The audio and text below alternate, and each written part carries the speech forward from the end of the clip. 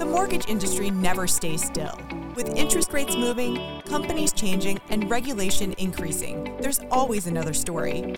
This is The Principal, where we break it down daily and take a deeper dive into the issues. I'm Christine Stewart, Editorial Director for the Mortgage News Network. Let's pay it down. But first, a word from our sponsors. Mortgage Women Magazine. It's where women's voices are heard. Find it free at www.mortgagewomenmagazine.com.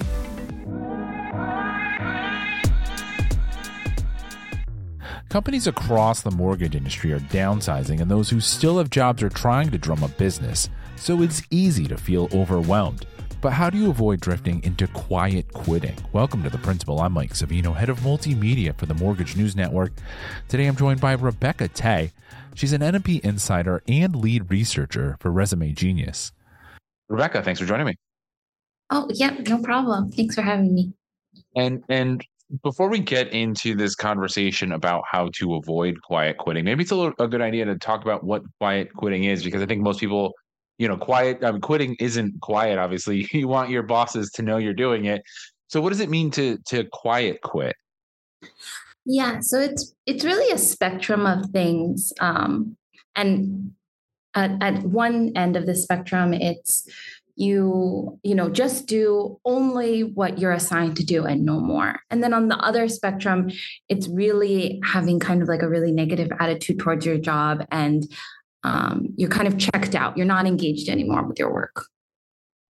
And if you're somebody who doesn't care about your job, but obviously you're still in your career, I would imagine that's still problematic. Why should workers not want to quiet? Yeah, so I think, as I mentioned in the article, it's kind of, you're going to feel not very happy, and it's going to be kind of a self-fulfilling prophecy. So if people around you see that, they're not going to want to, promote you or give you more different opportunities. So it's kind of limiting yourself. So yeah, people should not want to quiet quit, even though in the short term, it really is for many people. And I think that's why it went viral on TikTok. It's a very short term way to just, I'm not buying into hustle culture. And how do I think you bring up, there's obviously a TikTok trend, and there's a lot of conversations about, as you said, not buying into the hustle culture. And you mentioned in your article about studies that find certainly Gen Zers, they don't see money success and career success the way maybe older generations did, where it's really kind of critical to their identity. How do you sort of then identify you've quiet quit as to maybe I'm just burnt out for a little bit, but if I take a week of being maybe not most productive at work, I can recharge myself and I'll be good. It's just a rough week.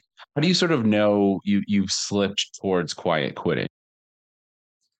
Yeah, I think it's definitely a chronic thing. So in the article, I had some suggestions of like things that you can slowly change before you quiet quit. And if that doesn't fix how you're feeling, then it probably is time to real quit. So yeah, I mean, everybody has bad weeks. I think it's like if you it's more kind of like a feeling more than, I know a lot of burnt out is like, I'm like physically tired. I can't think anymore about work. But if you're also feeling like, I just can't bring myself to go to work. And like, I'm just like looking at the clock, then for extended periods of time, I would probably say that it's time for somebody to quit. And forgive me if you can hear my dog. He's drinking a little water in the background. But what are some tips you might have for people to avoid quiet quitting in the first place, to avoid getting to that level where they're just checked out, but they're not moving? Yeah, so I think a lot of it is talking with your manager, and before you can go into that conversation, you kind of have to know like what is making this work situation, not ideal, because no work situation is going to be 100% ideal, but what is making this a little bit unmanageable for me from either a mental or physical standpoint? And once you understand, like, is it too high expectations? Is it the work is too monotonous? Is it like this not a good fit for me? Like, should I be in a different department? And then once you've kind of like written out all those things and you kind of understand why, like sometimes from just looking at your list, it'll be pretty clear, like, oh yeah, I shouldn't, maybe I shouldn't be in this sales job if I don't like interacting with people. So once you have that conversation with yourself, and then you can bring it to your manager and see what they're willing to do.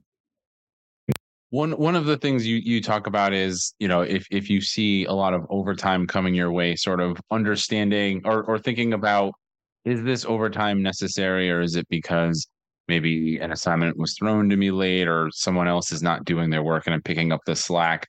How do you set those boundaries, particularly thinking of mortgage originators in a field where there's pressure to be there if your clients call you at 6 o'clock because I have a question, or 7 o'clock when maybe you're at home having dinner. How do you strike that balance in a field where maybe there aren't a 9 to 5 hours? Yeah, that's a great question. And there's a professor who he also writes in time management, and I follow him, and so I really I like his views. And his standpoint is a lot of times clients and things, they want clarity. So even if you are not like on your email 24/7, if you tell people like, I'm going to be checking at these defined times. So the author is Cal Newport, by the way. Sorry, I forgot to mention that. And that can just let them know that like, I'm gonna check like after dinner, or I'm gonna check like this time in the morning. So giving them clarity so that they know that they are going to be responded to, but you don't have to be like eating dinner and checking your emails. So that's one thing. And yes, always with these professions where it's more fluid, where you can't really check out, the tendency for burnout is going to be a lot higher. So the suggestion is really to like move with the seasonality. If you can take like breaks where like, like I'm just on vacation, and just really lean hard into that. And then you'll be ready for when you want to come back to work, and it's going to be more high pressure. You also stress the need to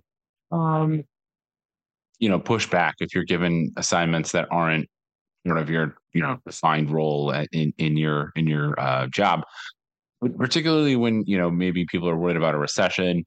They're worried that, hey, if layoffs come, I might be on that list because I'm saying no. How do you set boundaries, and how do you stick by them to make sure that you're not getting burned out because you feel like you're doing other people's job? Yeah, I think that was a big problem. There was a lot of turnover. People were leaving because of the Great Resignation, and then the people who were left were like, "Oh, I have all this stuff on my plate." So my suggestion, and this is something that is difficult for me, but just from what I was researching, it's really good to kind of articulate back to your manager or supervisor, being like, okay, you've given me this.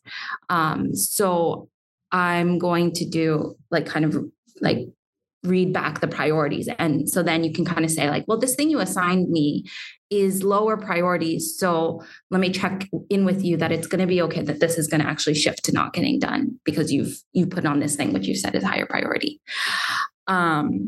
And of course, if you have the ability, if you can delegate to somebody else. I know that's that's not necessarily always fair to them, but if they're if that's part of their role too, is to work under you, then you should really take full advantage of that. Yeah. So it's a hard line to walk between, like, your boss wants it done, but you don't have unlimited time or energy. Yeah, and I think the point about having a boss set priorities is because then it puts the onus on them to say what needs to be done now, some guidance on how to manage your time, and also obviously suggesting, hey, I can't do all of these things at once. There has to be a pecking order. Another piece of advice you gave that I think is really good because it helps structure some of these conversations is you spell out this Dear Man technique. What is Dear Man, and how can people use it if they have to maybe talk to their boss about feeling overwhelmed or needing a change? Yeah, so Dearman is a acronym, and it comes from psychology, and it's really just this idea that your manager is a person, you're a person, and even though people are sometimes working in high pressure corporate or medical environments, the way that we have conversations is pretty much all the same. The acronym stands for describe your problem, express your feelings, assert what you need. And then I think it's really important is so it's reinforce gratitude, but that's basically thanking the person, for hearing me out.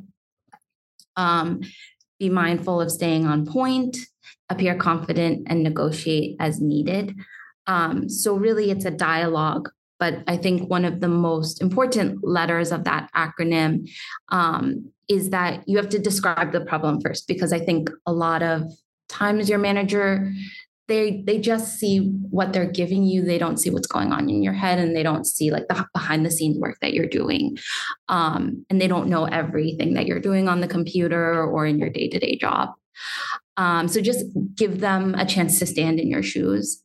And then also being assertive, which like we kind of talked about earlier about setting boundaries. That's where you kind of like ask what you're looking for, and you make it really clear. Of course, you don't want to do anything too unreasonable, like, like I want 1 year of paid vacation.